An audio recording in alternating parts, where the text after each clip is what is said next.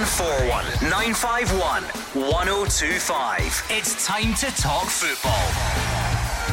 It's Clyde One Super Scoreboard.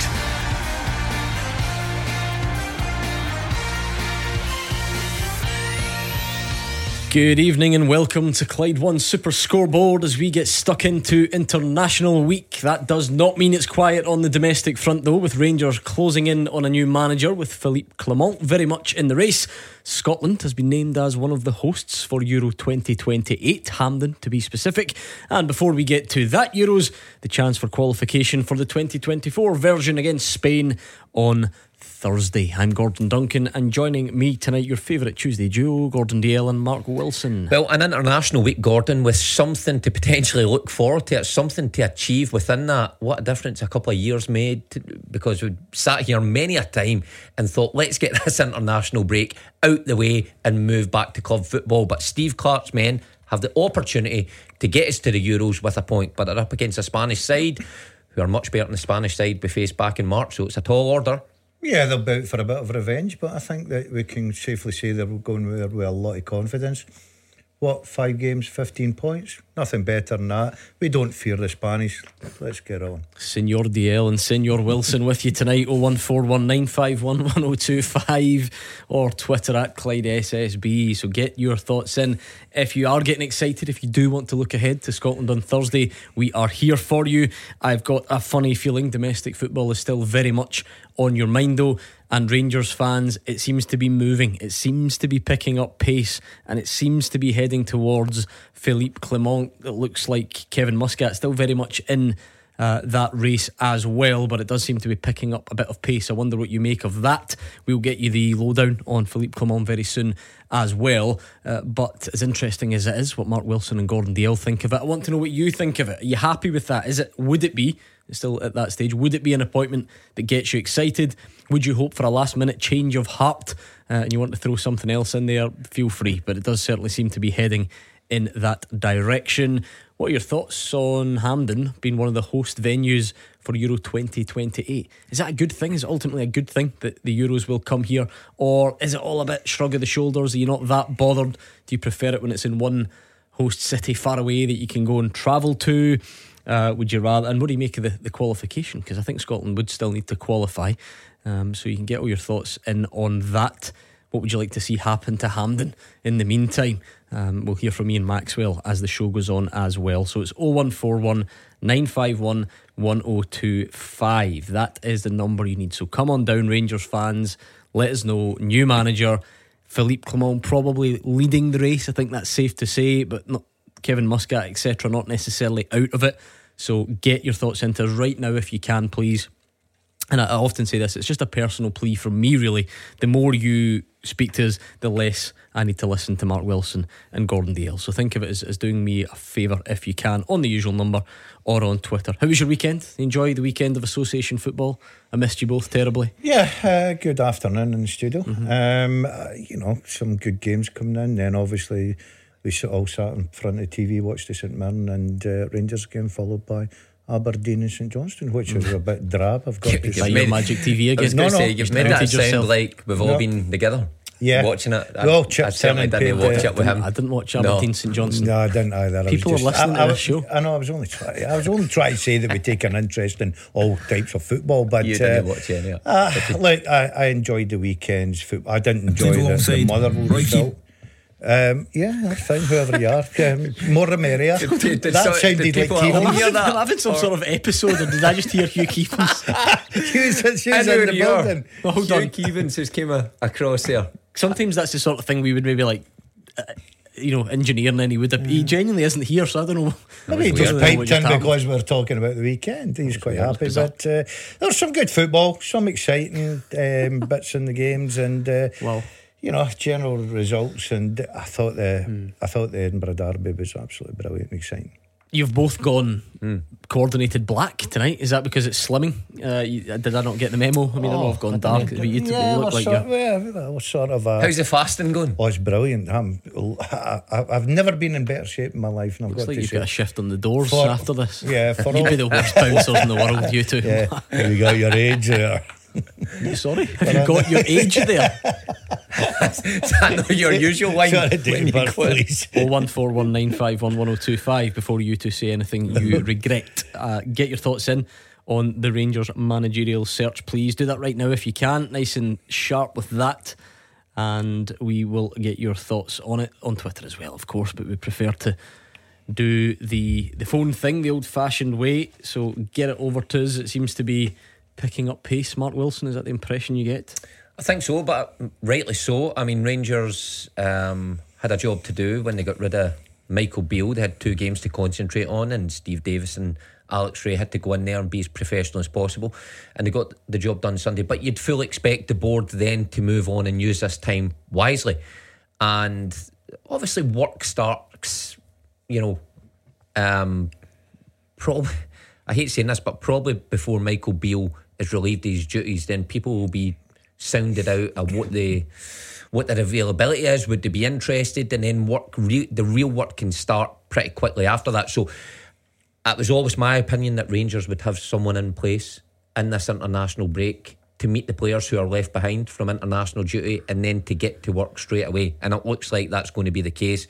Philippe Clement looks to be the front runner at this moment in time, and Kevin Muscat as well. I think good candidates with a good track record, experienced, got a past of winning things, and a way of playing. So I think they're 2 good candidates, and the sooner Rangers can get over the line, the better for all at the club. Yeah, if you want to get your thoughts in on that, please do. We'd love to hear from you. But I tell you what, you two can't be, there's no slacking, there's no resting an international week. If we're going to get a new manager at Rangers and potentially European qualification come Thursday night, maybe roll on to Sunday. If it doesn't happen on Sunday, we can maybe start getting a bit nervous, but it's all happening, Gordon Dale. A busy international break, this one. Yeah, it's a massive week. There's never a dull moment in Scottish football. From you quite rightly said there, Gordon, I think all eyes will be on the Rangers situation. Mark's right. I think there'll be a new manager in place within the next couple of days. I think everything will be sorted by then, and then we look forward to an exciting Thursday night. And I keep saying it, as much as we do know how good Spain are as a nation and a team, and they've proved it many times before in their style of football, we are playing with such confidence. We've got a lot of terrific players, and they're getting better and better, and Steve Clarke is doing a great job there. I go there with no fear, Isabel. I really do. Come on then, Thursday night, or the fact that Hampden will be one of the host venues for Euro 2028. Some of the topics that might be on your mind. Now let's start with that Rangers managerial search. So get your call in right now if you can on that 01419511025. Now, I know this might surprise you because they are 2 learned gentlemen whose extensive knowledge covers many different subjects. But Gordon Duncan and Mark Wilson sometimes just they've overlooked the specifics of Belgian football. So we've brought in a proper expert on the line. Sven Claes joins us now. He's our Belgian football expert for the evening. How's it going, Sven? Thank you very much. Now, of course, Sven, there are still a number of names, I think, in the race for the Rangers managerial position, but Philippe Clement seems to be the sort of front runner, if you like. Give us an insight. What type of manager would Rangers be getting if he got the job? First of all, I have to say in Belgium he won 3 championship trophies in a row. So he's a well-known, and he's for his attractive football. I know every coach wants to play attractive football, but he certainly did in Belgium, and also he tried at Monaco. So he's 49, and he just started his career in Europe at Monaco, and now he wants to make some career in European football, and I hope for him Glasgow will be his next step. Quite often, managers have to arrive in a club that's not in a good place, and that would certainly be the case here. Does he have history of that, of arriving and trying to pick things up and improve the picture quickly? To be honest, yes, but of course it all has to do with the quality that's in the team, of course. He likes to play with very attacking wingers, but like I said, he's known in Belgium for his very attractive football. So I hope he succeeds. It would be good for his reputation, because he works very hard, of course, with all his staff members.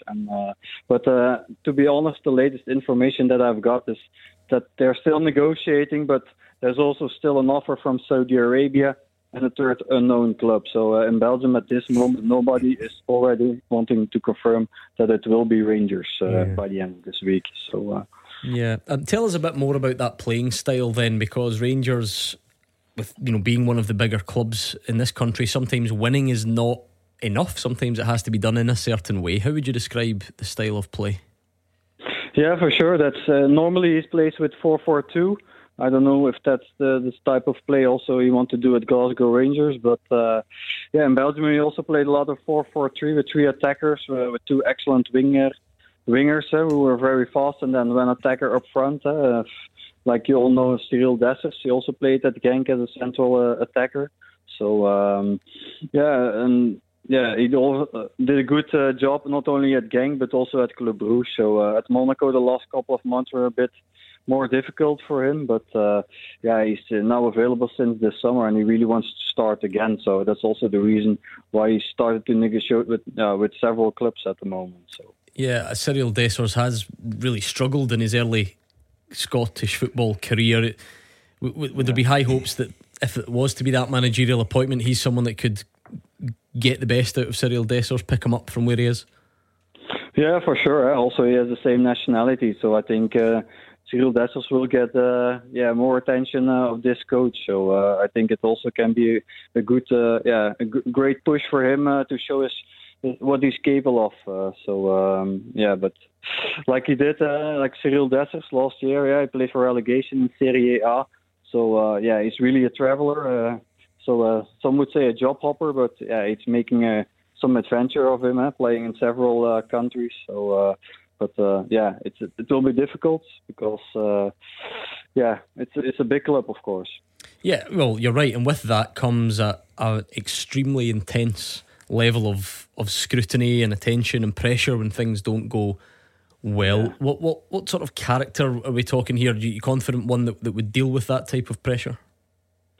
Yeah, to be honest, Clement is really confident, and he's also very timid, quiet person. So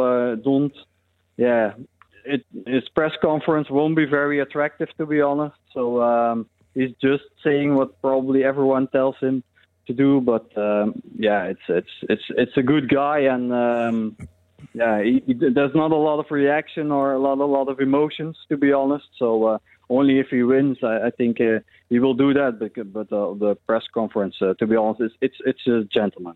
It's really a gentleman also on the press conference, so don't expect some big quotes from him already. So that's no use. We like the drama. We like the excitement of the press conference. No, he's not for the drama. So to be honest, no. But they also did at Monaco. There was a lot of pressure, and also when he played at Genk and Club Brugge, there was the pressure to become champion, and he did. So he became champion 3 times in a row in Belgium. A very unique. He was ready to do a step abroad. First of all, it was Monaco.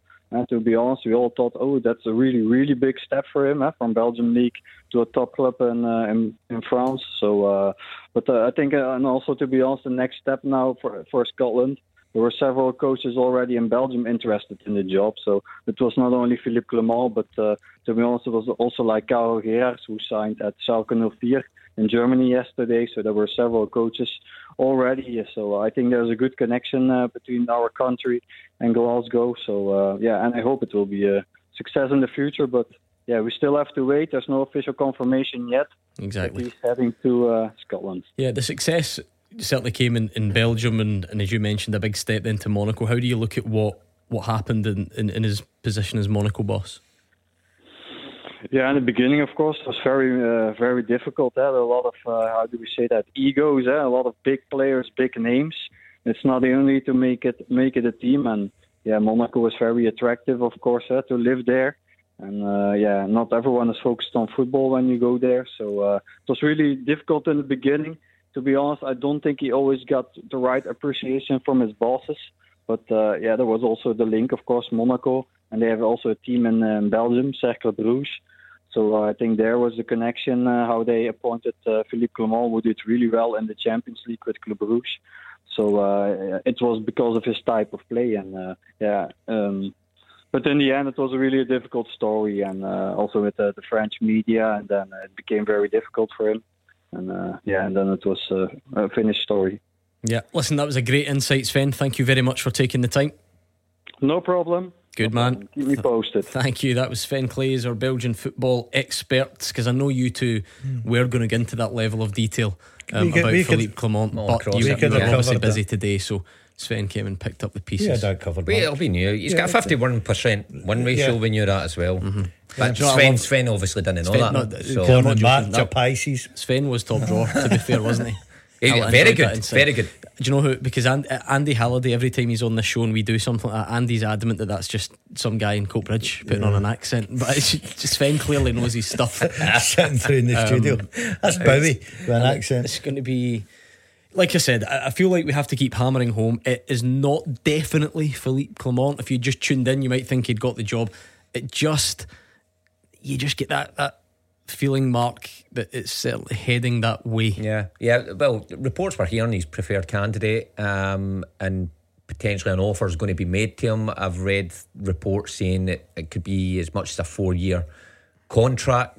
But again, he seems to have the right background to take a club the size of Rangers on. Club Brugge, a huge club in Genk, winning the league in his home country is huge. But then getting a real crack at one of the bigger clubs in Europe, Monaco. I know Monaco aren't the Monaco from 15 years ago, but still a huge role. He took it on, okay, it didn't work out, but it goes to show you he's standing in Europe and how he's regarded. Mark is a Rangers fan. What do you think of the way the managerial search is playing out, Mark? Well, I don't think, Clement would be a good appointment, but it's obviously how much transfer budget will he want, how much wages, and the financial package where Saudi Arabia, yourself, they can offer crazy money. I must admit, I didn't know that. I'm glad that's why we got Sven on. Sven feels there's an offer from Saudi Arabia. I know where you'd go. Can you imagine? Look, I wear my heart on my sleeve. Saudi Arabia all day long. Heart in your wallet. Sorry, I'm off there. It's a short career, and the people in Scotland, the Rangers supporters, will accept us. What I liked about the description of, I think would excite Rangers fans, but we've heard it before: attractive attacking football, wingers, bags of pace, and whatever. But when I did hear the Saudi Arabia come into that equation, I'm thinking, usually if they want their man, they end up getting their man. But it'll be interesting to see what he does. Mark, you seem like you're okay with the idea. That would be the best word. Is there someone else you'd prefer? Or I would like to see Derek McInnes, Billy Davies as the number 2, and Steve Davies as the number 3. Let's get full coaching staff picked. I don't know. Why? So what makes you think Derek McInnes is more? Well, I think we've went European with Paul Lequin before and it failed. We went with what was the other guy's name? The American guy, Gassinia. It failed. We've had a lot of. See if these guys haven't got big money to spend. It's where Derek McInnes knows the Scottish game. I don't know if he would be good enough for Rangers, and if Rangers fans would accept him. But even big Sam Allardyce has been running the block. I think he's got a bit of Jock Wallace in him. Yeah, but Mark, you just said that Derek McInnes knows the Scottish game. Big Sam's never managed in Scotland. But he knows. He's ready to go with Brendan Rodgers down south, isn't he? Well, that's quite a list. I just wonder about that stock statement about knowing Scottish football. Are we not? Should we be getting beyond that? Postacoglu didn't. And that's the thing. I'm glad you brought it up rather than me, because it's just the obvious one that's staring us in the face. Yeah, and and Hibs are having an early. They're enjoying Nick Montgomery so far, and there'll be loads of examples. If you're a good coach, you're a good coach, surely. Yeah, you go back to. I think Rangers need the package. I think they need the good coach, but I think they need the sort of a strength that Ange Postecoglou brought to Celtic. I thought his management of the club, the players, the press, everything was brilliant. I think Rangers need this stature. Mark makes a fair point though. Mark, this happened last night. I think we had 2 Kennys, did we not, or something in it, or whatever it was. Mark Wilson, Mark on the line makes the point about, okay, well, how much money is he going to want? How much money is he going to get? That will just be part of the process when you go for any job, but specifically football. They'll be interviewing him, but he'll also be asking questions of James Bisgrove and John Bennett. He might get some, and he might, like Sven, our Belgian expert, said, have to get a tune out of Cyril Dessers, which he, a player he knows from the past. Well, it's a job of any new manager going to any club. I struggle to think of any new manager that's went into any club and binned 20 odd players and thought, I need a full new squad. Doesn't happen, or it's rarely happened. A coach is appointed to twofold: to improve the current lot, and there will be others added.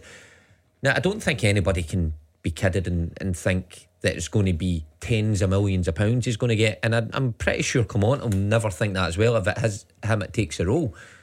But what he will believe in is his own ability to improve the current squad. That may be a change of shape. How many times did we sit on here and Michael Beale was criticised for his playing style, his formation, didn't look like it fitted those players? Maybe Clement comes in and his style does fit those players and they do start to perform better. Okay, thank you, Mark. What do you think out there on the lines? 0141 951 1025. You can tweet us as well at Clyde SSB. I must admit, I've had a message in from someone who will leave their details out, don't want to give their medical history away, but I love this, right? They're actually in getting dental treatment and they dislike the dentist so much they're listening to us that they've got you two on in the headphones to finally answer the question of, is listening to Super Scoreboard like pulling teeth? Like literally, that is the situation we're in tonight. Would you rather get your face drilled or listen to Gordon Dalziel? Oh, I'd probably go the face drilled. Do you know what I mean? If I'm honest. Nah, surely there's better things to listen to than us. Bit of classical soothing, something to relax. Hold on, I mean, I don't underplay us. Yeah, you two are a big deal. We're good. I'm We're sure. good. Sitting in a dentist chair. What are they getting done? Go disclose their wisdom details. teeth out. Is it? Oh, I've had that before. You had I that? bet the dentist has get the other ear put. Keys that one. I'll listen as and well. there's another irony: wisdom teeth out. Listening to the two guys who have absolutely no wisdom between them. Yeah, listen, fair play to him. I hope everything goes well. 951 1025. Get in touch right now, please. Clyde One Super Scoreboard. Listen and watch. Check the Twitter feed at Clyde SSB. You are the voice of Scottish football. Call 0141 951 1025. Clyde One Super Scoreboard. Gordon Dalziel and Mark Wilson are here. Who knew? You two do provide various medical services. Sandra has got a slip disc and she's listening and watching to you two, and it's making her laugh, and it only feels like pulling teeth when you tell one of your stories, she says, on the back of the patient we had in the dentist's chair. Get better soon, Sandra. Disc, wisdom teeth. Yeah. What other ailments have we got out there? Can handle that. Don't ask that. Is MD okay? Don't ask him. Listening to us. Let's bring in Alan, who is a Rangers fan. Alan, what do you make of where we seem to be in the search for a new manager for your team? Good evening, panel. I was quite happy. I was just saying that to the producer. Mr. Clement sounds as if he's got all the pedigree, and even Kevin Muscat. If any of the two of them come in, I'll be quite happy. I was saying to the producer, no way, Derek McInnes, no way. He had the chance to come to Rangers, refused it, according to his agent, Keith Jackson. The late great Walter Smith told him to refuse the job, which I don't believe. And I'm sorry, Gordon, but your pal's been at the game for 10 years. Nah. Rangers is too big a club for taking somebody who's been out of football for 10 years. He's talking to you. Oh, you're talking to me. Sorry, you took somebody. None of my pals are trying to get the job as far I as was I going know. to say, what one of your mates for your Sunday team is trying to take the job? I've got to say, you're talking about somebody out to. Yeah, somebody that's doing every qualification under the sun's got everything up to date with everything. But Rangers took a guy in that was in management for about 3 months because he was a great coach. Rangers need a man manager, and I think guys like Billy Davies and people like that fit the bill tremendously. I don't know who they're going to bring in. I know that my personal opinion is they've tried the great wonder coach. They had Michael Beale. He come in with a fantastic reputation. Doesn't matter. You need somebody inside that dressing room. What it does look like is that we certainly have narrowed down, Alan, and you mentioned you would be happy with sort of either Philippe Clement, Kevin Muscat. Is there a favourite at all? Are they both sort of on a level playing field for you? Maybe a level playing field, but if we go back to the old adage, Rangers fans, Kevin Muscat played at the club. Then you get the Celtic fans saying, you've got down the same road to Australia and been in the J League. And I think personally, some of the Rangers players, need somebody a bit hard, and they're needing a good kick up the backside, and that's maybe what we're needing, because I think some of them there, I think they're too big in the club, and we're needing somebody that's going to take control of the club. Certainly had me worried when he said kick up there, but we got there with backside, and I know you're a polite man, Alan. Mark, the Clement one, we've been saying this, no one's pretending that any managerial suggestion ticks every box, because you kind of have to appreciate where you're at in the footballing food chain. And when I say you, I mean we in Scottish football. Those 3 titles he won in Belgium, that would be the sort of, is that the highlight of the CV? I take it that's the bit we think, well, at least this guy's got experience of winning something. That's not me saying it's going to be a brilliant appointment, because the truth is I've got no idea. I can't predict the future. It's got to be, because it's a manager who's had success not just at one club but at 2 clubs, remember. So he's won those 3 titles with 2 different clubs in Belgium. He's taken the club into the Champions League, so he's been there at the top table on his own merit, the work that he did to get his team there. So he's not come in and inherited a squad and then found himself in the Champions League and he's thinking, wow, how did I get here? He's worked at that. Seen a couple of clips today. People would have seen them on social media. Some of the team talks he was giving his side after those Champions League games. Fairly inspiring. Looks like a manager well in control of a dressing room, saying the right things. And I mean, they're short clips, but you can see why players would want to play for him. And for a club like Monaco to come and then take a shot and see if it can really propel them back up the league, tells you that some of the bigger clubs in Europe, look at them favourably. So why shouldn't Rangers? But Rangers need a figurehead. They do need a manager. I think they need both. They need somebody that can coach as well. I know Daz is saying about the wonder coach, but they need someone who can lead things on the pitch, but also who has the structure, who has the respect of the players that are playing underneath him, and I think he would bring that. Alan, time frame wise, is it safe to say just everybody's impatient in football? I take it you want this done and dusted in the next couple of days?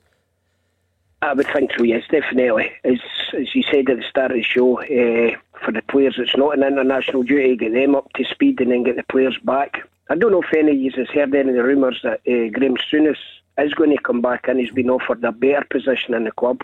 And is it Paul Mitchell, director of football, was at Spurs?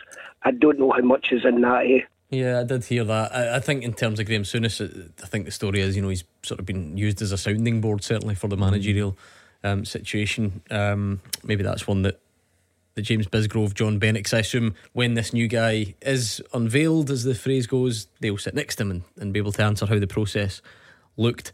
The timing thing, Rangers have always been very sort of clear that they just want to get it right. There's no point in saying it has to be this week, and then you make the wrong appointment. They play on Saturday the 21st of October at home to Hibs. Right now, I guess most of the players are either off or on international duty, Mark. That the way it would probably work right now. Yeah, probably. Particularly the way Rangers are, that uncertain period. So I don't know, do we need to split hairs over a few days? Is it still right to try and do it this week? Does it make, I don't know, what difference does it make? Well, I think there's no doubt if a manager comes in and he's got a bit of scope to work with the players, then it's a favourable position to be in. If he comes in with a day to go to match day, then it catches everybody a wee bit in the back foot. So if it can be done, if the deal's relatively simple, then of course they will go ahead and do it. But these things, as I'll tell you, these things are complex.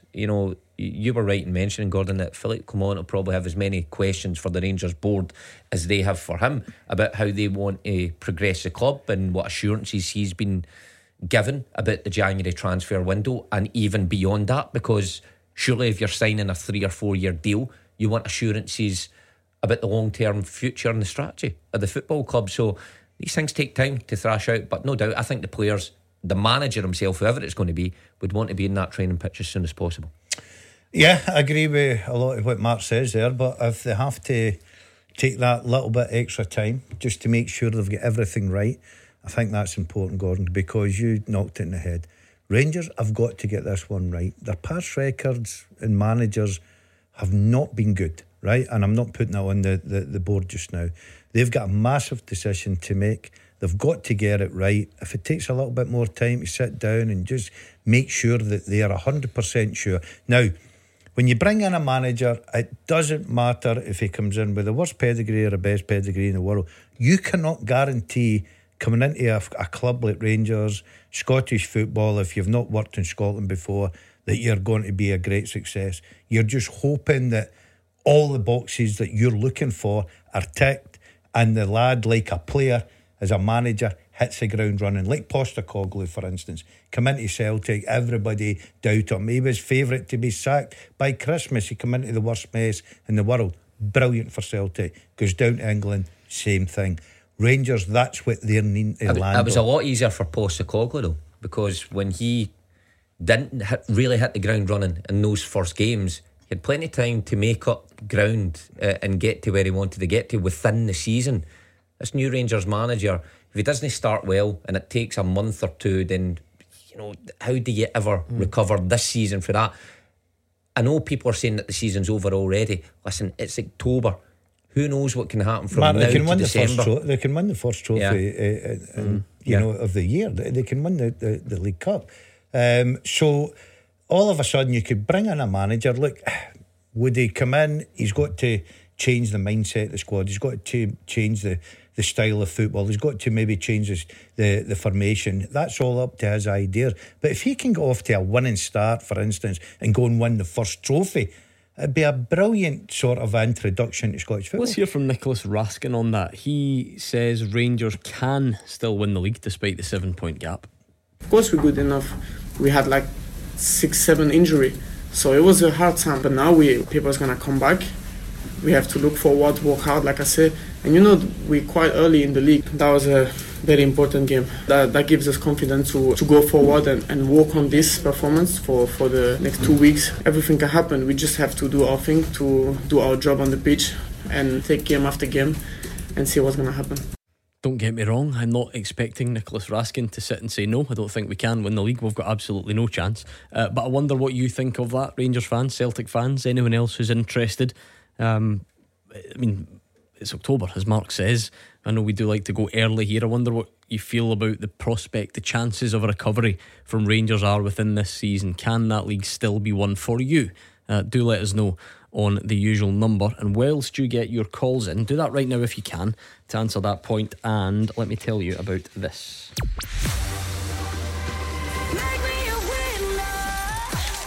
Julie in Renfrew got today's Make Me a Winner call.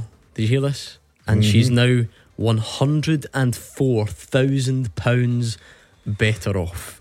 Unbelievable. She's had a really tough year, so her win's going to really help make things more manageable, and Christmas will be off the scale this year, I'm sure. Wow! Oh my God! Oh, really? I'd like to hear you win £104,000. Listen, let me tell you, that wasn't just a response. Surely there was more. Surely she was running about the kitchen. If I won £104,000, you would hear my response. I can imagine. And I think the West of Scotland would hear it. It would just be bleep to it though. I don't think you can win, but somebody out there can win £106,000 tomorrow when we make another call. But you need to be in the draw. Text yes to 61025. Texts are £2 plus your standard network rate. You can enter at Clyde1.com, and online entries are £2 as well, or call 0330 880 4523 with those calls charged at a standard rate. It's over 18s only. All the rules for this network competition are online, so if you get the call from us after 3pm Wednesday the 11th, answer within 5 rings, say make me a winner straight away, and the £106,000 could be yours. Text yes to 61025. 0141 951 1025. This is Scottish football's league leader, Clyde One Super Scoreboard. Mark Wilson and Gordon Dalziel are here. It's 0141 951 1025. So please do join us, whether you want to discuss Rangers managerial search, maybe you want to look ahead to Thursday's massive Euro qualifier, maybe you want to respond to the news that Hampden is one of the host venues for Euro 2028, or maybe you've got something else entirely up your sleeve. Celtic fans, what are you thinking? I know it's all a bit quieter during the week whilst your rivals go about their search for a new manager, but if you've got something that you want to discuss, this is the place to do it. A fairly straightforward, convincing, impressive afternoon on Saturday for Celtic, was it, Mark? It was one of the most impressive, I thought, this season. Terrific goal by Hatate. Second goal by Palma was, I mean, we've heard a lot about it. We watched it in our highlights in the studio. Thought, wow, that did look offside. But I think the way Celtic played was much better. Still that vulnerability though at the back. I think teams not guaranteed a goal. I wouldn't go that far against Celtic, but certainly get more chances, and Celtic seem to be getting punished when they give up these chances. But I think from some of their key players, definitely much better. Yeah, I agree with it. Even when it went to 2-1, and you're thinking, oh, could this be a little shock in the afternoon? But I said right away, I thought Celtic were in control of the game. They played some good stuff. I fancied them to back up the part and score, and obviously Taylor scores against his old club. But I do agree with Mark. If I was looking at Celtic just now, if there was a weakness, I would fancy scoring a goal against them. 0141 951 1025. Declan is on from Erskine. How's it going, Declan? I'm very well. How are you guys? Not bad. What's your thoughts tonight? Listen, I know I'm a Celtic supporter. Regarding the new Rangers manager, my point is this. Sorry, that's my sat nav going off there. My point is this. This is, in my opinion, this is probably the most important league title in Scottish football history. And I'll tell you the reason why. The winner of the league automatically goes into the Champions League. Now, for next season I'm talking about. And that's worth something in the region of £40 million. So therefore this makes this the most important league title. And if a Rangers manager is going to come in, a new Rangers manager, I think it's going to be very, very difficult for that manager to galvanise the group of players that Michael Beale's got together and make headway in Celtic. And I visualise by the time the next Celtic and Rangers derby, then Celtic will be even further away from Rangers than the 7 points going into January of next year. This is really important. Yeah. And I think the gap will just get even wider, guys. I really, really do. That is an interesting point in the sense that, and I have heard this a few times, because obviously the importance of winning or stopping 10 in a row, everyone said that was so important. Then we got our automatic Champions League place due to the boost in the coefficient, and that was labelled as the most important ever. But I do take Declan's point, because there is a significant change. The format of the Champions League changes for next season. Extra games, extra revenue, and therefore logic would follow. It's very important to win the title this season. Is it the most important of all time? You can decide amongst yourselves. I think we could agree on that. As the points you've just made, got there, Gordon. But it's always important winning the league if you're Celtic and Rangers and Celtic. It will be interesting. Declan, I think, along with all these fellow Celtic supporters, will be very confident, especially the way Celtic's going about domestically just now. They're looking like they're getting stronger and stronger. As I said, if I was picking a bit of a weakness in them, I think you can score goals against them. But it will be interesting to see the new Rangers manager. Now, the thing is, he's got to work with these players to January, first and foremost. So he really needs to come in and shake the dressing room up a little bit, the mindset of a few of them, get them back playing, because there's talent there at Rangers. There's no doubt there's talent in the dressing room, and it's surprising a different voice, a different way of handling things could just all of a sudden energise a lot of the players in there, get them going, get them winning games, getting them confidence again, and then they look a different side. But that's a big job, there's no doubt in that. But I would say financially this is massive this season. It goes from 32 to 36 teams, I think, in the Champions League next season. Mark, it's formatted a bit differently as well. Yeah, well, obviously it's huge, because any team will want to be in this new formatted Champions League. We're in a position where we get automatic qualification, so of course you'd want to win that. And then obviously the finances take over, so you can see what Declan's point is, it being the most important in that respect. There have been other ones that have been equally important. You touched on them there, Gordon, which had such significance in this country. But when it comes to finances and bridging the gap between us as a country and, well, let's not say England, because we're never going to get there, but other comparable nations throughout Europe, then we need our clubs to be in the Champions League to compete. So it is huge, and it is going to be a huge job for whoever comes in and takes this Rangers job. But it is 7 points at the minute. the league isn't done, and I don't think any Celtic player or manager or coach will think that way. I was at the club when we were behind by, I think somebody will be able to tell me, I think it was more than 7 points at this stage. I mean, I think they were probably hoping you'd be able to tell them, having seen you were in the dress played room. in it. Well, it was a big difference. They dropped you. By the way, no far from it. I get injured and I wasn't in the team, but we came back. So listen, it can be done. I don't think anybody should be getting ahead of themselves. But I'll back Declan's point up in the way that Celtic are starting to play. What I witnessed on Saturday was a lot better than what I've seen. And I think Brendan Rodgers is slowly progressing this Celtic team to resemble something that he had before. So where do the confidence levels sit, Declan, for it feels a bit daft asking this in October about winning the league, but it is through the lens of Rangers appointing a new manager, I guess, and asking, can he overturn it? How confident are you that Celtic just lead from here and don't look back? Massively confident, but the league is not over. And Mark's right, and by the way, Mark, I think it was 9 points we were behind. You keep him right, Declan. You keep him right. Declan. Nah, he just went high on 7. And I was there the night you scored, incidentally. Thank you. I had to fling that in, guys, sorry. Cheers, mate. Put your sat-nav on. No, I pulled into the side, guys.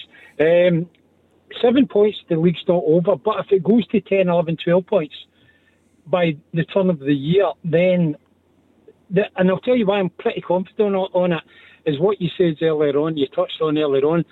It seems to be that Brendan Rodgers is starting to get the midfield going. We've got Cameron Carter-Vickers back. Liam Scales is playing out his blooming skin, and it seems to be clicking. Whereas over at Ibrox, it's going in the other direction. That's where my confidence comes from. That, and I think we've got an elite manager. I don't think there's any doubt about that.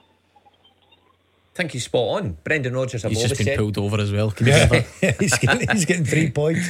I said when he came in, he was an elite manager, and some may have taken a wee bit of time to warm to that idea again, just because of the ill feeling for the past. But I think you can see any manager that comes in and restructures an already successful club and puts a different style on them as an elite manager to get that across, but it takes time to implement, and it looks to me like he's getting there. Just on that topic, let's throw in a bit from Liam Scales. The Celtic defender claims the last few weeks have been the best of his career. I've always backed my ability to be able to come into this team and do well and play well. I always thought if I got a chance I would. It was just seeing the bodies ahead of me, it was hard to see that chance coming, but it came, so I'm delighted with that. I can't take my eye off the ball and sort of get comfortable, because there's people that are coming back fit. There's massive competition in the squad. When I get back, I don't want this to stop. It's been the most enjoyable sort of month of my career so far, I'd say. Just sort of playing Champions League, playing every game, playing in the league, like playing back-to-back games. It's helped me sort of get sharp, and I think with every game I'm sort of feeling better and more confident. And first time around here, it was a big jump coming from Ireland, and maybe I wasn't ready, and I was playing in a different position and a different system. But the year at Aberdeen sort of gave me a lot of experience in this league, knowing what this league's about, and now being back, it's really enjoyable. Yeah. There we are. Things do change quickly in football. If you mirror Declan's point and the clip we've just heard, Liam Scales helping Celtic secure the most important title of all time, says Declan. That you wouldn't have had that thought process maybe not so long ago. I like that from Liam Scales. Good honesty there. It's the most enjoyable time of his career. Usually young footballers, you don't usually come out and say that. They feel the pressure. He's certainly one that's relishing his moment, and it's his jersey to lose at the minute. All credit to him. He's been different class. A lad that looked like he had no future at Celtic at all. I like the way he was talking there about, look, I had to go to Aberdeen to learn the Scottish game, and he picked up the experience there, and he played very well for Aberdeen. Fit it into their system, fit it into the right positions, worked away, was given the opportunity at Celtic Park through injuries, because I think that everybody thought he was on his way back to Aberdeen permanently. And sometimes you've just got to grasp that moment, and he's certainly doing that. Thank you very much to Declan on the line. I think as he glances up at the big clock, it's that time already. What a quick hour that's been. Tackle the headlines. 0141 951 1025. Clyde One Super Scoreboard. Mark Wilson and Gordon DL are here. So 141 951 1025. It is Twitter at Clyde SSB. If you're just joining us, we have been looking at the Rangers managerial developments. Philippe Clement seems to be the front runner, not the only one though. Kevin Muscat's still in the picture, and it would appear to be that the Belgian is, like we say, edging ahead, if that's the right phrase. And it looks like maybe we're getting a bit closer to that announcement. So we're getting all your thoughts on that. Of course, it is a phone in and you can change the topic. So the caller before the break was mentioning his thoughts on this being the most important title ever because of the Champions League reformat next season. So if there's anything else you want to add there and you want to shift it on, what about Hampden being a host for Euro 2028? Is that good news for you? Get your thoughts into us and we'll play this first. Beat the Pundit with the Scottish Sun. For the best football news and opinion online, thescottishsun.co.uk/football. Right, it is Beat the Pundit time. The pundits started the season ropey, but they really are starting to show their strength in recent weeks, which is embarrassing, quite frankly. Chris is in Coatbridge. How's it going, Chris? Hi, how you doing? All right, good. Yeah, not bad. How are you? You all right? Not bad, thank you. Good. Have you ever played before? I have, yeah. Oh, and? I've played a few times. I'm going for my hat-trick ball tonight. You've won twice? Yes. Some people are greedy, aren't they? Who have you beaten? Cammy Bell and Jim Duffy. Nah, but you're coming up against the two big shots tonight, mate. Who would you rather play out of these two? Mark Wilson. Listen, Chris. Seem pretty sure about that, Chris. I like Chris. No Chris knows his hesitation stuff. in his voice. Any particular reason? We're old school chums. We were. Really? Yes. St Ambrose? Yes, that's the one. Ah, right. What was he like at school, Chris? Oh, he was. I couldn't possibly say. I wouldn't like to embarrass him. What's that mean? I'd love to know what that means. Wait, I'm not trying to be cheeky here, but Chris sounds a lot older. A lot more mature. You his teacher, Chris Chris? is his geography teacher. No, I'm not a teacher. No. You just sound more mature than You Mark. do. We were in the You same do, year, Chris. Chris. Say again. We were in the same year. We were in the same class. Oh, that class, What's your second name? Don't tell him, Chris. Marshall. Chris Marshall. Chris, how you doing? Hold on. I know Chris. Oh, get a clue. big pal, Hold on a minute. Chrissy. I know. I met Chris a few weeks ago, didn't I? You did. Aye, I did. And he did say that he was. What is he'd this? been on it. Friends reunited? Aye, I'm how supposed to you be Beat the keep how's the Pundit. family, Chris? Good mate. Well, you're going to be embarrassed after this. Will I just play him and beat him? No, we can't do that. We need to toss the coin. But I need one of you to give me a coin. Right, Chris, is that Chris? Your Chris pal? go way You back. always talk a lot about Chris before we come on. I like to boy Chris Marshall. Any of you two got a coin? I left you and Cameron in here for one night and he stole the 50 pence. I'll tell you what I've got. Unbelievable. I've got a trolley coin. Aye, that'll do. What do you mean? Heads me, tails a trolley. Right, heads This could be free advertising for. Heads is Arnold Clark. Other car showrooms are available. Get all your And get all your cars. And tails is Clark. vroom on the other side. What site? Oh. Heads is Arnold Clark, Right, which is okay. you, Mark Wilson, and it is you. Okay. Up against Oh, your that school school Good chums. luck, Chris. Chris, are you Okay. there? Okay. Right, come on. Right. Put my trolley coin Anyway, back on. let's give Mark some greatest hits radio to listen to so that he can't hear us. Bit of Madonna on there for Saturday night. Oh, he's got to see Chris can Madonna do on me. Saturday. Chris and the family can do me. He can't hear you, remember? Oh, He's no, he listening to can, Madonna. aye, Right, okay. Chris, 30 seconds. Answer as many as you can and pass if you don't know, okay? Okay. Right, your time starts now. Who's top of the Scottish Championship? Pass. Kyogo joined Celtic from which Japanese club? Yokohama Mariners. Who's the only two teams across the SPFL without a win this season? Pass. Which current Scotland international plays for Luton Town? Brown. Name any of the clubs Philippe Clement's previously managed. Anderlecht. Spider Talk is a podcast devoted to which Scottish football team? Queen's Park. True or false? Queen's Park reached 2 FA Cup finals. True. Okay, let's bring back Mark Wilson. Mark, can you hear us? Yeah. What are you saying? They're easy hitting tonight. me. They're easy tonight. Think so? Oh, very much What so. Madonna tune were you in? Papa Papa don't don't preach. one of the Chris few I is know. in trouble. And you're going on Saturday night? I'm going on Saturday. So we're off the international break Aye. and you are going to Madonna. I had to He's check gone with with Chris I in had the to check family. with Leanne. Because she was ill. I said, it's been confirmed. Well, she's all right. She's back. So I hope she's all right. Yeah. Were you doing anything special with your weekend off? Anything as exciting as this guy? Oh, no Madonna. Probably Deacon Blue. I'm going to Deacon Blue. You're a real gone kid. I'll be. Is that actually Hydro? Seriously? Yeah. If anybody's listening, I'll see you along there. Are you sure? Yeah. It just sounds made up. That I don't know why. made up. We did Deacon Blue, the Hydro, Saturday night. Doors open 6:30. I'll be there 6:15. I can know a couple of boys for the bar. Big Vipond on the drums. Dougie's on the drums. Donkey. Same set of questions, Mark. Your time starts now. Who's top of the Scottish Championship? Oh no. Dundee United. Kyogo joined Celtic from which Japanese club?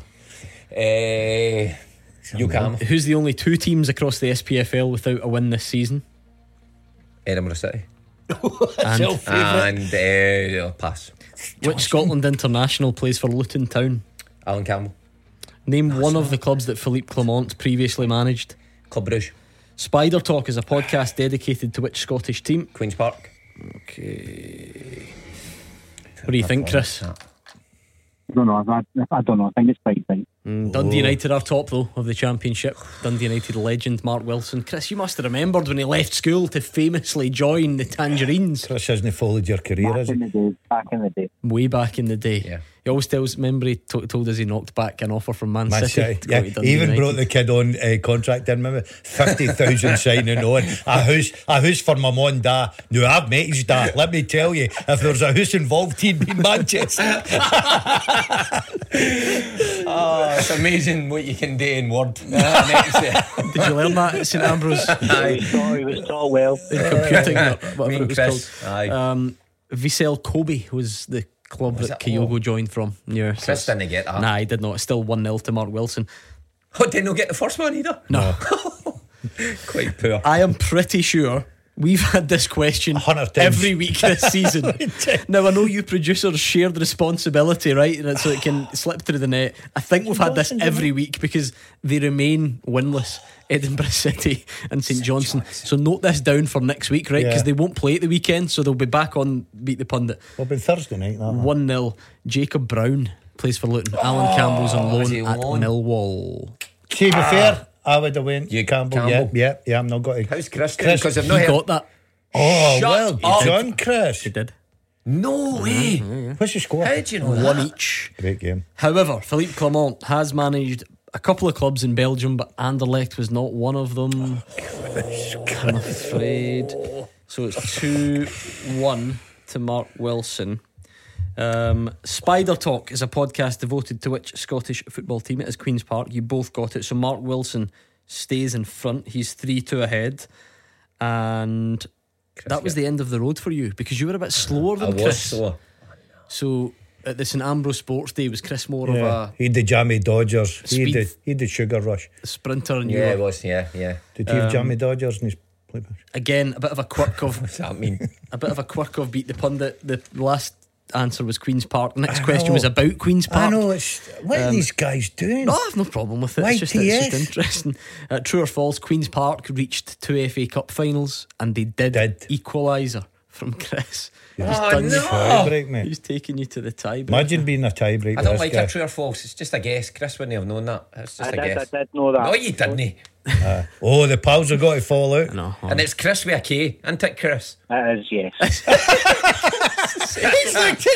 He's looking at Chris with a K, yeah. So you genuinely do remember this guy? Aye! I thought you laughed it. Of course, I met him a couple of weeks ago. You even remembered the spelling of his name? Exactly. That was quite unusual. Chris with a K is unusual, isn't it? Jeez. Well, Chris Commons. Chris Boyd. Maybe not that unusual then. Right. Shows what I know. Which means we're off to... there you are, the live stream's been updated. Chris with a K. Well done. It's still Coatbridge with a C though. Right, we're going to go to the tiebreaker. I will ask the question. Chris, I will get Mark to write his answer down. I'll then invite you to give me your attempt, okay? Okay. Kenny Dalglish, Jim Leighton and Darren Fletcher are the top 3 most capped Scotland players. How many do they have between them? Write it down please, Mark, quickly. So that's Leighton, Dalglish and Fletcher. No. Okay, no, quickly, no. Hurry up. Right, that's fine, hurry up. Chris, what's your answer? 110. 135. 135 says Chris. 268 says Mark Wilson. Dalziel has got that. Mark Wilson is only 5 out. It's 273. Yes! Chris, with a K. Listen to me. Dalziel's got over 100, didn't he? Jim Leighton's got 90 odds, hasn't he? And Fletch. Aye. But hold on, see, to be fair with Chris with a K, right, I'm going to stick up for him. He had 168. No, he'd still won. But he went 168 and then I started laughing and he changed it. No, I saw him change it. He's allowed. He didn't say it out loud. He changed Chris, it. good game, mate. Yeah, calling another time for another pundit. Obviously, mass wasn't your strongest point subject. By the way, he was hopeless at math. Thank you, Chris. Good man. Thank you. Cheers. Cheers, mate. That was Chris. I tell you what, you and Chris must have had some laugh. His really personality's had it off there, didn't he? Aye, good guy. I'll tell you what, though, you've got some cheek to brag about quizzing after the weekend that you had. I mean, I was off on Saturday, but word very quickly reached me. Now, for anyone who's unfamiliar with the format on a Saturday, we do something called the second half teaser. And the gist of it is, it's a who am I? So Hugh Keevans will generally read out a number of clues, and you, the listener, has to guess who that player is. It's a very simple concept, granted. But it's got a bit of suspense, and usually it takes a while, and we then reveal the answers towards the end of the half. Except it went a bit wrong on Saturday. Let's remind ourselves of what Mark Wilson did. I played alongside Roy Keane and Jerry McAllister, managed by Tony Pulis and Terry Butcher. I gained promotion to the Premier League via a playoff victory and won the PFA Scotland Young Player of the Year and the league in the same season. Who am I? That is a lot of information, but remember, go to @Clyde SSB. Mark Wilson already has it. Mark Wilson already has it. He only beat me because he's nearer Hugh. I had my paper going over, and next minute he's celebrating like Palmer. That's a lie. I showed him the name Pearson, and then he's done it. He's just named.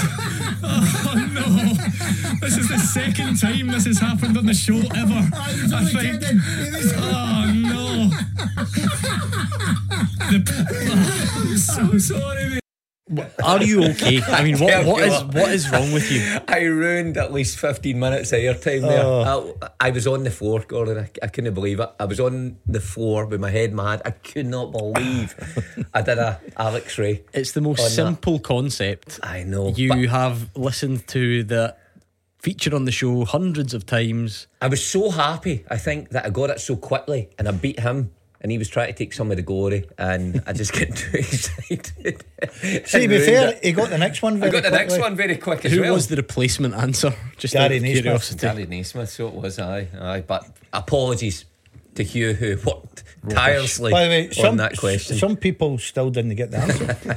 Nigel Pearson. Stephen Pearson's an answer every 3 weeks on the quiz anyway, so Hugh need to change it up a bit. I'm desperate to. Apologies. I can't wait for a full-time teaser night.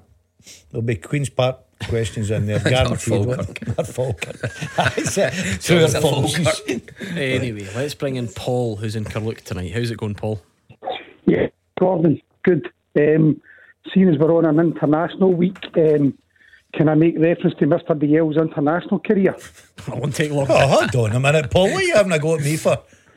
I'm just going to give you a wee trip down memory lane. You do realise that Gordon did represent his country, Gordon and Mark. At what? At soccer. Right, okay, tell us more. Do you remember it, Gordon? You came on as a sub for North Motherwell when they represented Scotland. Against Wales? Yes. Well, get your facts right. I played wide right. I was brilliant that day. No, I haven't. Good authority from my good pal Jerry Mackay. Well, you go and get a hold of Jerry Mackay and tell Jerry Mackay he's talking absolute nonsense. No, see, in fairness, right, there is every chance that somebody remembers this better than you do. No, would I remember Wales? And plus the fact that's not representing Scotland. North Motherwell. No. It was schoolboy. No, it wasn't. It was boys club. Right. Boys club. And we all get picked for Scotland. We were that good a boys club. They just took your club, the full lot, and didn't pick anyone else from the rest of the country. No, and seems like a very lazy selection process. the boy was busy that weekend, right? he decided, here, we'll just name the international squad tonight. Because here's the thing, Paul, if he told me that story, I'd think he was at it, but obviously you're the one that's phoned and brought it up, so it must be true. Well, I have it in good authority. I wasn't good enough to play at those levels, but... Are you Paul with a P? Well, there we are, Paul. You're right. I don't know if that counts. I don't know if he got a cap, and if he did, he'll have lost it anyway. Hold on, stop. Sorry. There you go. He's stuck. Great. Paul, what are you thinking about your team at the moment? Yeah, I was actually wishing Hugh was on, because I think with all the stuff that's happening with Rangers, Brendan Rodgers is just going about his business. The guy Declan was on before stole my thunder, saying that he is an elite manager. I mean, I think it's going to be a long time before we have a guy like this back in Scottish football, and he seems to be getting to grips now. The example being, he substituted Kyogo, Hatate, and maybe, well, it wouldn't have been a really because he scored the winner, but at Fir Park, courageous substitutions, showing them who's boss, and then coming out with the comments to Hatate about he has to press higher and all of that. So, pretty brave leadership, I think, that he's not really getting the credit for. I think it is. I have to agree. Big managers, big personalities, successful managers have to make those big decisions. And they don't just conform to, oh, well, these guys have done it in the past, so they're going to do it in the remaining 20 minutes of this game. They make big decisions and stand by it. And I think Brendan Rodgers does that. I mean, fans could then look back at the Lazio game, of course, and say, well, it's a big decision to put Carter Vickers on, and maybe that led to the Lazio winner. However, I'm sure Brendan Rodgers has got broad enough shoulders to stand there and say, no, I made that decision because I was sure he was going to come back in the team and he would give us something at that time. But it's often his substitutions and maybe his tweaks and tactics that will get him the credit that win games. And Paul's referring to the Motherwell game, of course, where he did make big changes. We discussed it in the studio. Kyogo coming off, would you do it? Would you leave him on? He made a change at half time. Yang, so he's proactive. He's not really reactive. He can see things happening. And I think in his first term round, he had that as well. He had that in his locker, that he was willing to change things to get the best outcome rather than waiting till he was behind. And that's any good manager, any successful manager has got that in their arsenal.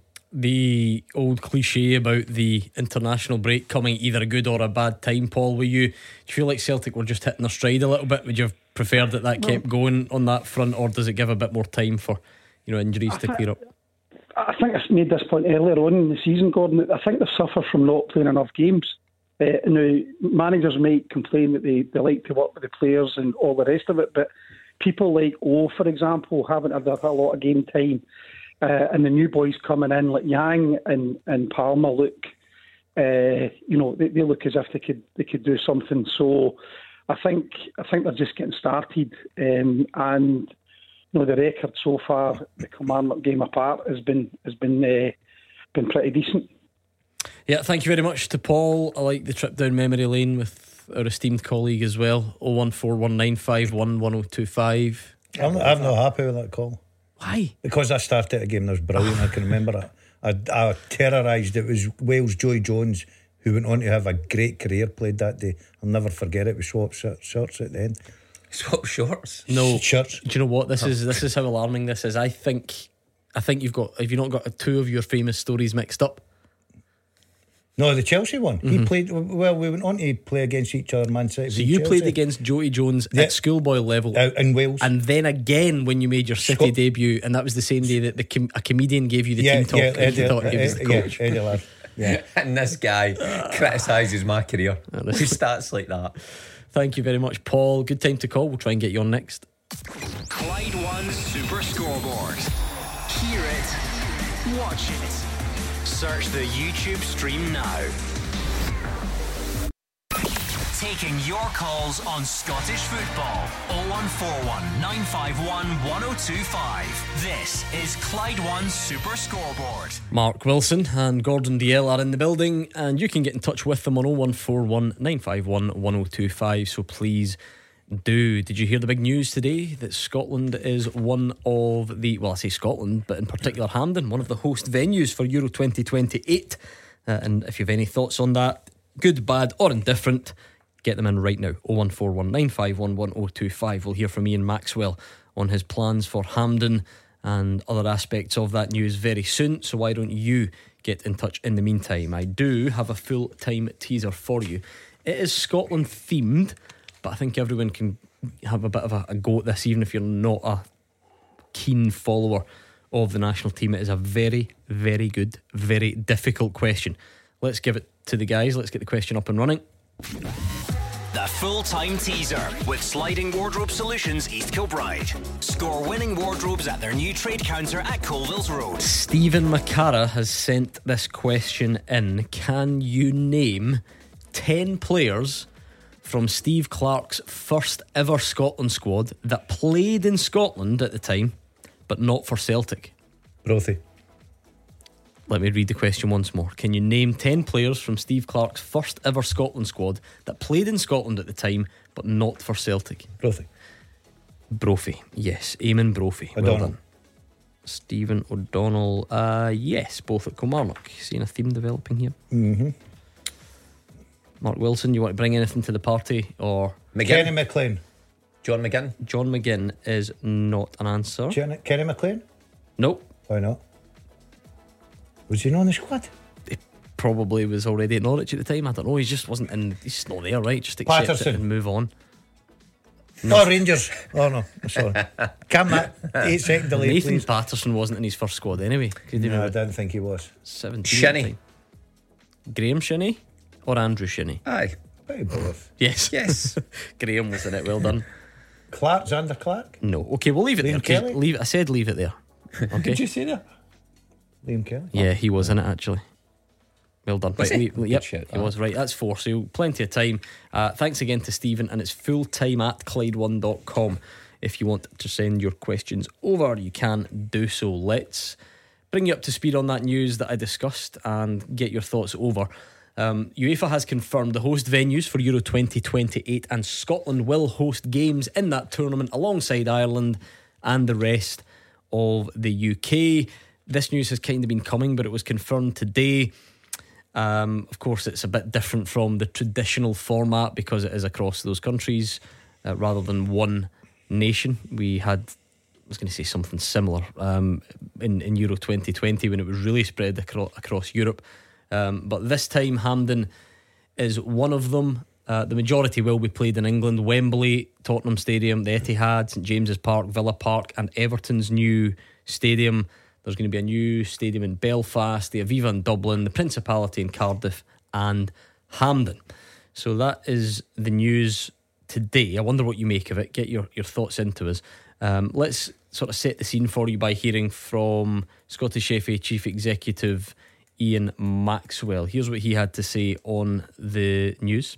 I don't think we can underestimate the significance of it. You know, we saw in 2020 when we had limited attendances in Hampden for the Euros at that point, the impact that could have, and we fully expect 2028 to far supersede that. It's not often that Scotland will be a host of the third biggest sporting event in the world, and we're all looking forward to it. We want to qualify automatically. Obviously we're in a strong position for Germany in 24, and we see no reason why we can't continue that for tournaments to come.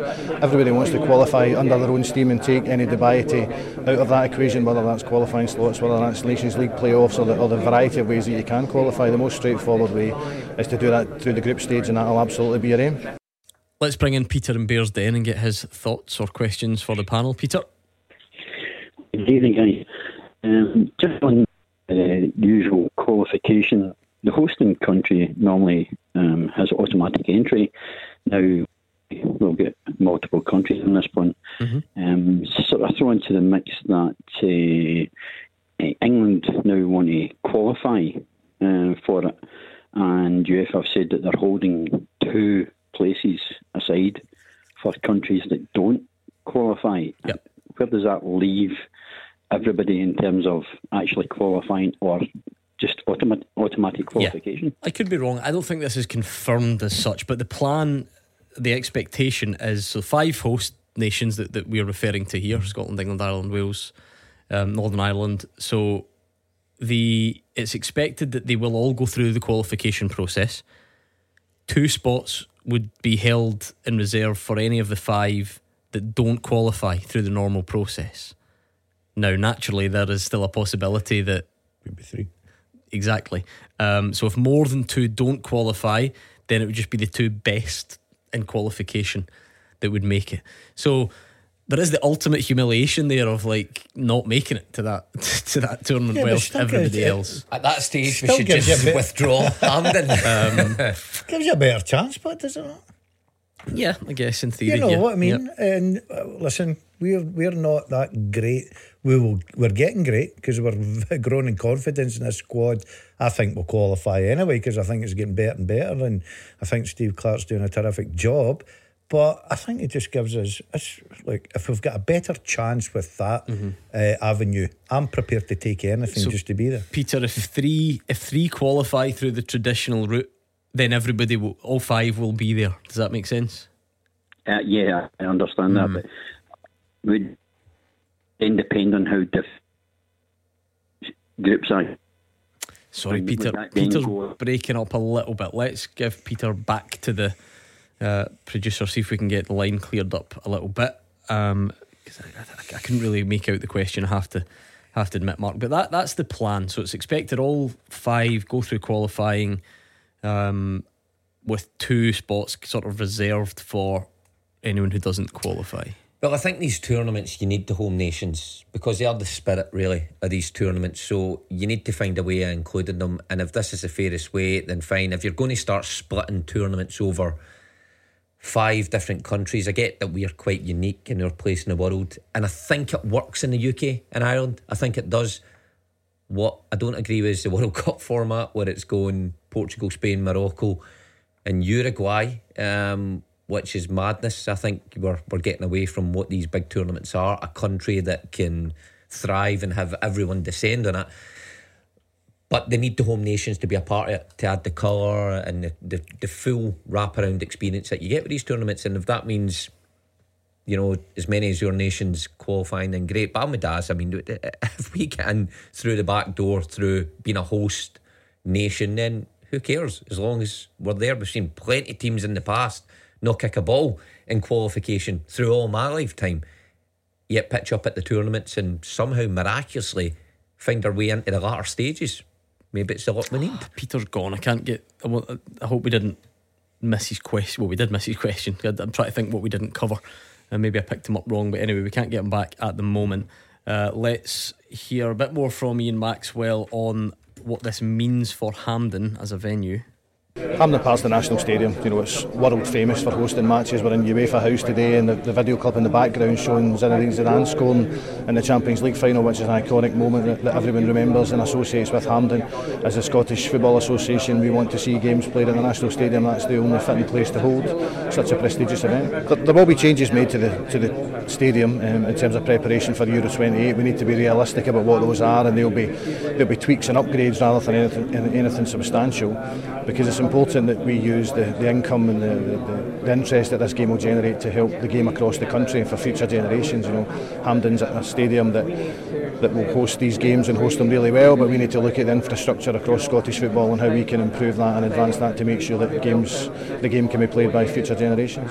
Is it safe to say Ian Maxwell was tempering expectations there a bit and saying don't expect a mass redevelopment of Hampden with the stands brought in and 10,000 seats added and all that sort of stuff? It didn't sound like that was going to happen. But if he's going to use the money wisely to spread across Scottish football to help our teams, Gordon, then I'm sort of with him with that. No, I just meant specifically on Hampden though, because I know it gets a lot of critics, doesn't it? Yeah, it does, and I think the pitch certainly comes into that category.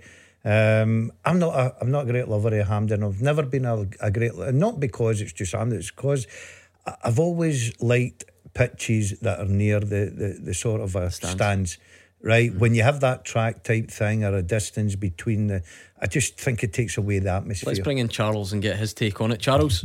Hi guys, how's it doing? Well, I'm with Dalziel. I mean, you mentioned some great stadiums, and then I think we ended up with Hampden. Hampden's a dump. There's no other way of putting it. It's a disgrace, a stadium.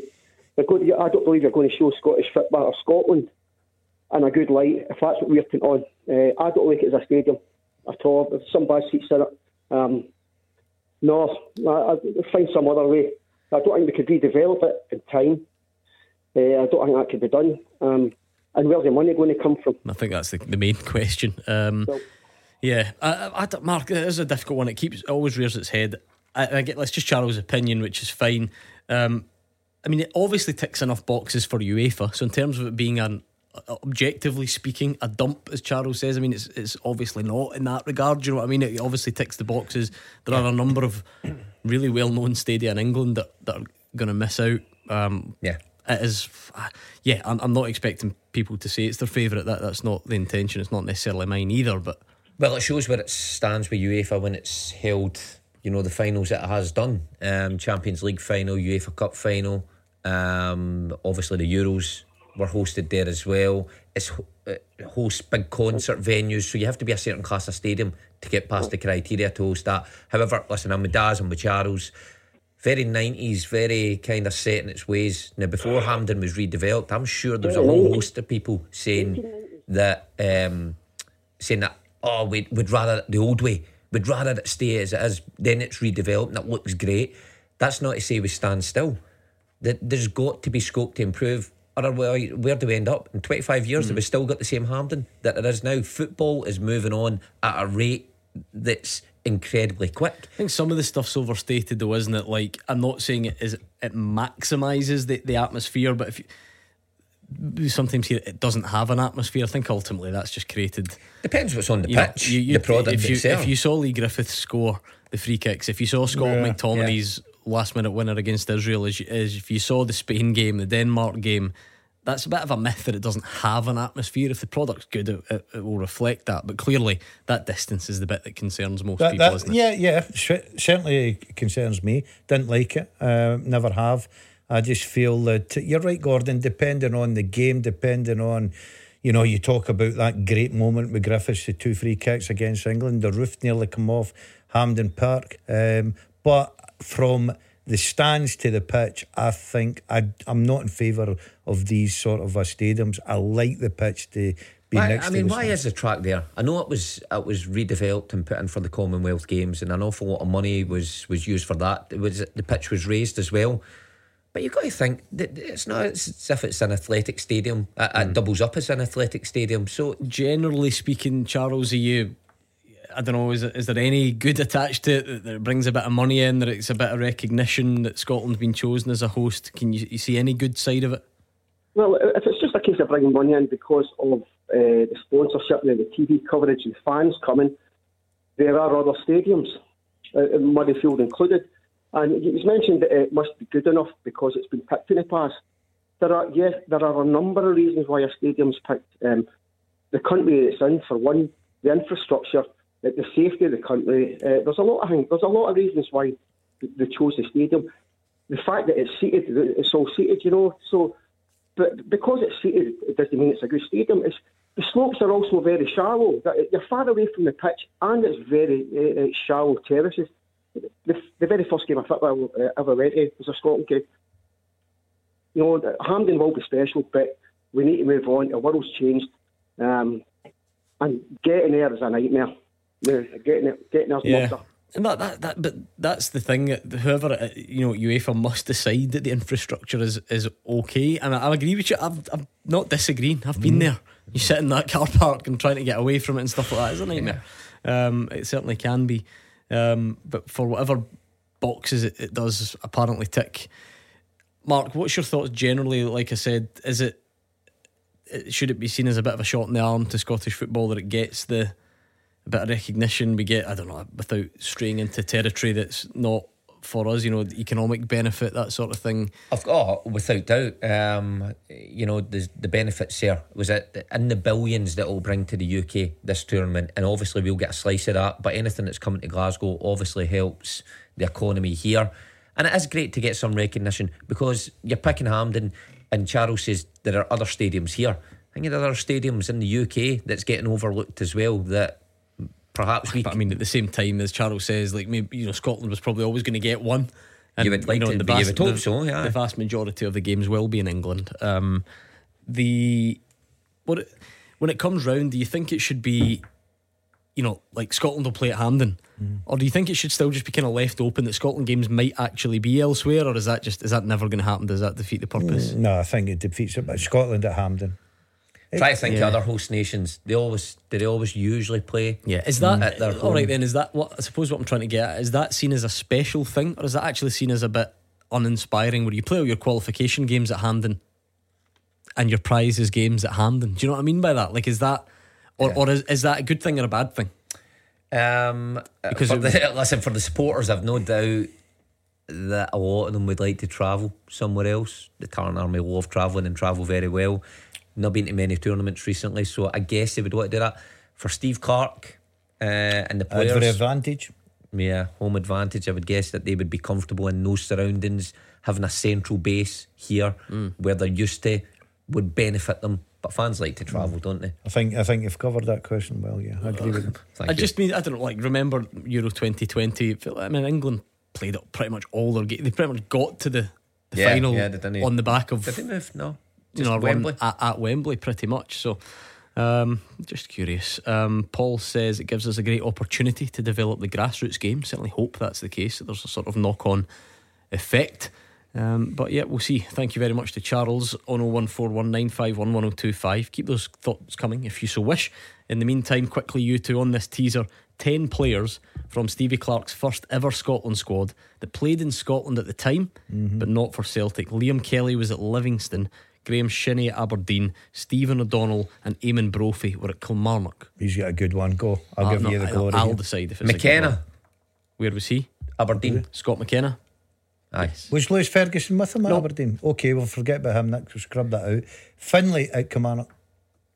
Yes, Stuart Finlay, well done. Okay, we'll get the rest of the answers next. Clyde One Super Scoreboard. Hear it, watch it. Search the YouTube stream now. Number 1 for football in Glasgow and the West. 0141 951 1025. Clyde One Super Scoreboard. Mark Wilson and Gordon Dalziel. Sorry to interrupt you there, gentlemen. I know you were in full flow in conversation about Big Brother. I'm sure the nation really wanted to hear that. Yeah. I'm going to predict straight away, because I just caught the tail end of it, that you watch it and you don't. I've never seen an episode yet. Simple as that. And you I know you currently watch. I'm watching. I'm tuned in. Yeah, there's a Glasgow girl in there that's. Do you know why? Representing the Glaswegians. I'd love to see you in there. Love that. Imagine you in the Big Brother house. No, I can't. No, you can. Hey, by the way, it's got a smashing big bath in there. You do love bath night. But people are sitting there watching you in the bubbles. You know what I mean? I know why you couldn't go in it. A big man are be saying it. You don't like big man in there. You don't like going to the bathroom if there's other people nearby. Oh no. You've got a toilet phobia. Imagine that. Cameras all hooked up. He doesn't like other people going to the toilet around him either. Listen, I mean, they do have a door. Leave the Big Brother's house if you're going to do that. There is a door though, you know that. It's not like you have to watch. He'd be voting to evict anybody that used the toilet that week. That's not how the show works. No, that's no my scene. I've got to say. Tune in, Big Brother. But let's try and bring it even closer to football. Have you watched the Beckham documentary? Love it. I've just finished it this afternoon. How good is it? By the way, I'll tell you what, I've liked it. Warren number 23 a lot in common with him. Made his big move to Los Angeles, met up with the celebs. I went to Australia, met up with the celebs. There's a lot of parallels there with me and the Becks. No, really. It is brilliant though, isn't it? He comes over. If anybody's watching it, it's fantastic. It's a great watch. Aye, I'm one. Great watch. So I'll complete the other three, but terrific. What a player. I love the moment when he retires and he's standing there crying. I felt very emotional. What do you mean don't ruin it? It's not a film. Well, I know he retires, he does. He's okay. Guess what? He kicks Diego Simeone and gets sent off. Is that a spoiler? By the way, what about you forget the heat he took for that? Ridiculous, isn't What about here? What about Glenn Hoddle? Given it after the game. He was outspoken, wasn't he? It's over to him. Did you forget it was a penalty shootout? I had no doubt David Beckham cost us. I went into calm down, Hoddle. Whether it's a sad side effect of this job, I went in quite a long, deep thought to myself about how that sort of thing would play out now and whether it would be any different. Because generally social media amplifies everything, right? So you would think that the reaction would be more extreme now, But looking back on that, it seemed like it was like one-way traffic. It felt like there was no one else really giving the opposite side for him there. And I also don't think, I cannot imagine a scenario where the manager would be so outspoken. No, even before the tournament, saying, "Oh, he's not focused." His head's. I just can't imagine a manager doing that now. In fairness, he did have a point because he was travelling 4 hours at a time. Was he not to see? What about his model shoot when his wife was giving birth to? I thought that was brilliant. He was away having a model shoot with Beyonce and still a big mistake though, wearing the sarong. I'd like to see you doing that. I think you could master that. You would manage. I think I could carry that. I could carry these legs. 01419511025. Sorry about that last segment. Just delete that from the podcast. Tony's on the line. Tony, what's on your mind this evening? How you doing? All right. Good. You? Yeah, not too bad, thanks. No, I was just listening to Ian Maxwell talking there about Hampden getting to the Euros. I think he's missed a trick, to be honest. I think this is a big opportunity missed for Scottish football. And at weeks we're struggling to get the games on the TV because they're too busy playing Preston versus Hull. Who cares about that? Do you know what I mean? But he's saying that it's going to help the domestic league with the money and stuff. Surely, if that's the case, you'd want to show off the best stadiums that you have in your domestic league, rather than showing a stadium where nobody likes going to because the atmosphere's terrible. A stadium that makes you play 2 semi-finals one day after the other. When you get to the second game, the pitch is absolutely destroyed, and that's live on the TV for everybody to watch. I mean, all the eyes are going to be on these games, so surely you would want to show off the best things that you have in Scotland. And I know you've got gripes with Hampden, and some of them are understandable, but some of that's not going to be reflected at the Euros, though, is it? You know, you picked an example of when 2 semis were played back to back and the pitch was bad. It's not entirely relevant to what will happen though when it's hosted here, is it? Well, it's all the same. Like, everybody's seen on the TV, seen the state like Hampden's in. Like the last 3 callers have all said, like the atmosphere's terrible. It's terrible to get to and get back from, and this is what we're showcasing on a worldwide stage. Well, again, some of that's valid, but as we've said, if Scotland play at the Euros and beat somebody at the Euros, the atmosphere will not be terrible, right? It just won't be. It just won't, right? But and again, and you imagine the pitch has got to be good. So it's not my favourite stadium either, but I'm just trying to maybe bigger picture thinking. Again, that example of what happened with the pitch, that's not gonna play out again. I'm assuming they won't have Queen's Park won't play on it the night before the Euros. I don't think. And I'm not saying this is the be all and end all, because I would always stick up for fans. I think we are the most important, and you do want the best fan experience. And Tony's right, and you're trying to show it off. But just having worked at the 3 big stadiums in Glasgow on like European nights and stuff, there are probably things behind the scenes that would need upgraded at the other stadiums that Hampden actually ticks. I mean, I know Rangers in particular recently they've sort of started the process, but just as an example, the press facilities for like a big Champions League night or a big European international, Hampden's clearly okay on that front. At Celtic and Rangers isn't. You know, it still lacks in a lot of those areas. I guess you're alluding to, but that might be the media room compared to Hampden's lecture. That might be easy to upgrade. I'm not saying it's a big deal. I'm really not. I'm just saying that it's worth bearing in mind that there's a lot goes into the package. I think the main stand at Hampden that was redeveloped, I think they've done that pretty well. I think when you even see the entrances for the buses and things like that maybe fans don't see, and the dressing room set up in the indoor arena for warm-ups. Celtic and Rangers don't have that. Murrayfield, I'm not too sure. I've never been behind the scenes at Murrayfield. Somebody could correct me, maybe they have. But I think that's top notch. I think even the press area, we've been lucky enough to be there and cover cup finals and semi-finals. Everything put in place, and the viewing for that, plenty of space, is great. So they've got that spot on. It's from that main stand out, I think it's a problem that sits with fans. I do want to repeat, I completely understand. Tony might be saying, I don't care what the press facilities are like, and I do accept that, but I'm just trying to remind everyone that there is a big, no, not so much that, because I don't care about sticking up for Hampden. I'm just saying it's worth bearing in mind. It's there will be a lot of criteria that need to be fulfilled. Rather than just saying Celtic Park and Ibrox are just better. Well, is there not a star system that you need to get to in Hampden? you need to get to put on big concerts, big European events. He's obsessed with the concerts. Oh yeah. No, because it is. By the way, I've been to Hampden. Madonna. And listen, there's a reason that who was the big one? Coldplay and Beyonce. And that. No, there's a reason that. Honestly, well, because he goes to this is what we're talking about. He goes to the Civic Centre. You've the lost infrastructure of Hampden. It has to tick so many boxes to get to that stage. So you're right, Gordon. I'm backing up your point here, but I think behind the scenes, let's be honest, where the bigwigs sit at Hampden and stuff, it's spot on. You can see, to be fair, why that doesn't appeal to fans. Of course. Yeah, but see, for a fan's experience, we've all been there, car parks, getting there, getting home from it. We've been in different seats at Hampden. They're not, the press ones for us are okay, but if you're a guy just pitching up there to support the team, it's a difficult view. Totally agree. Yeah. So, right. But there's pluses as well. We are so out of time. I didn't realise how late we were, and you've got 4 more to get in the teaser. Quick. Players who were on Steve Clarke's first Scotland squad that played in Scotland but not at Celtic at the time. John Shooter. Yep. Hearts. Greg Taylor. Yes, by the way. Oh, brilliant. Right, 2 to get, quick. The wee lad up front. Was it Hibs? Yeah. He played with Dundee United. Yep. That's the one. He played with Dundee United, wee lad. Well, he's not particularly wee, but Nesbitt. He played with Reading. Mark McNulty. And the last one, he was an Aberdeen defender at the time, and he's now a Livingston defender. Nicky Devlin. Is it Nicky? Mikey Devlin. Mikey. Thank you very much, Gordon and Mark. We're back from 6 o'clock tomorrow. Make sure you join us, and Callum Gallagher is up next.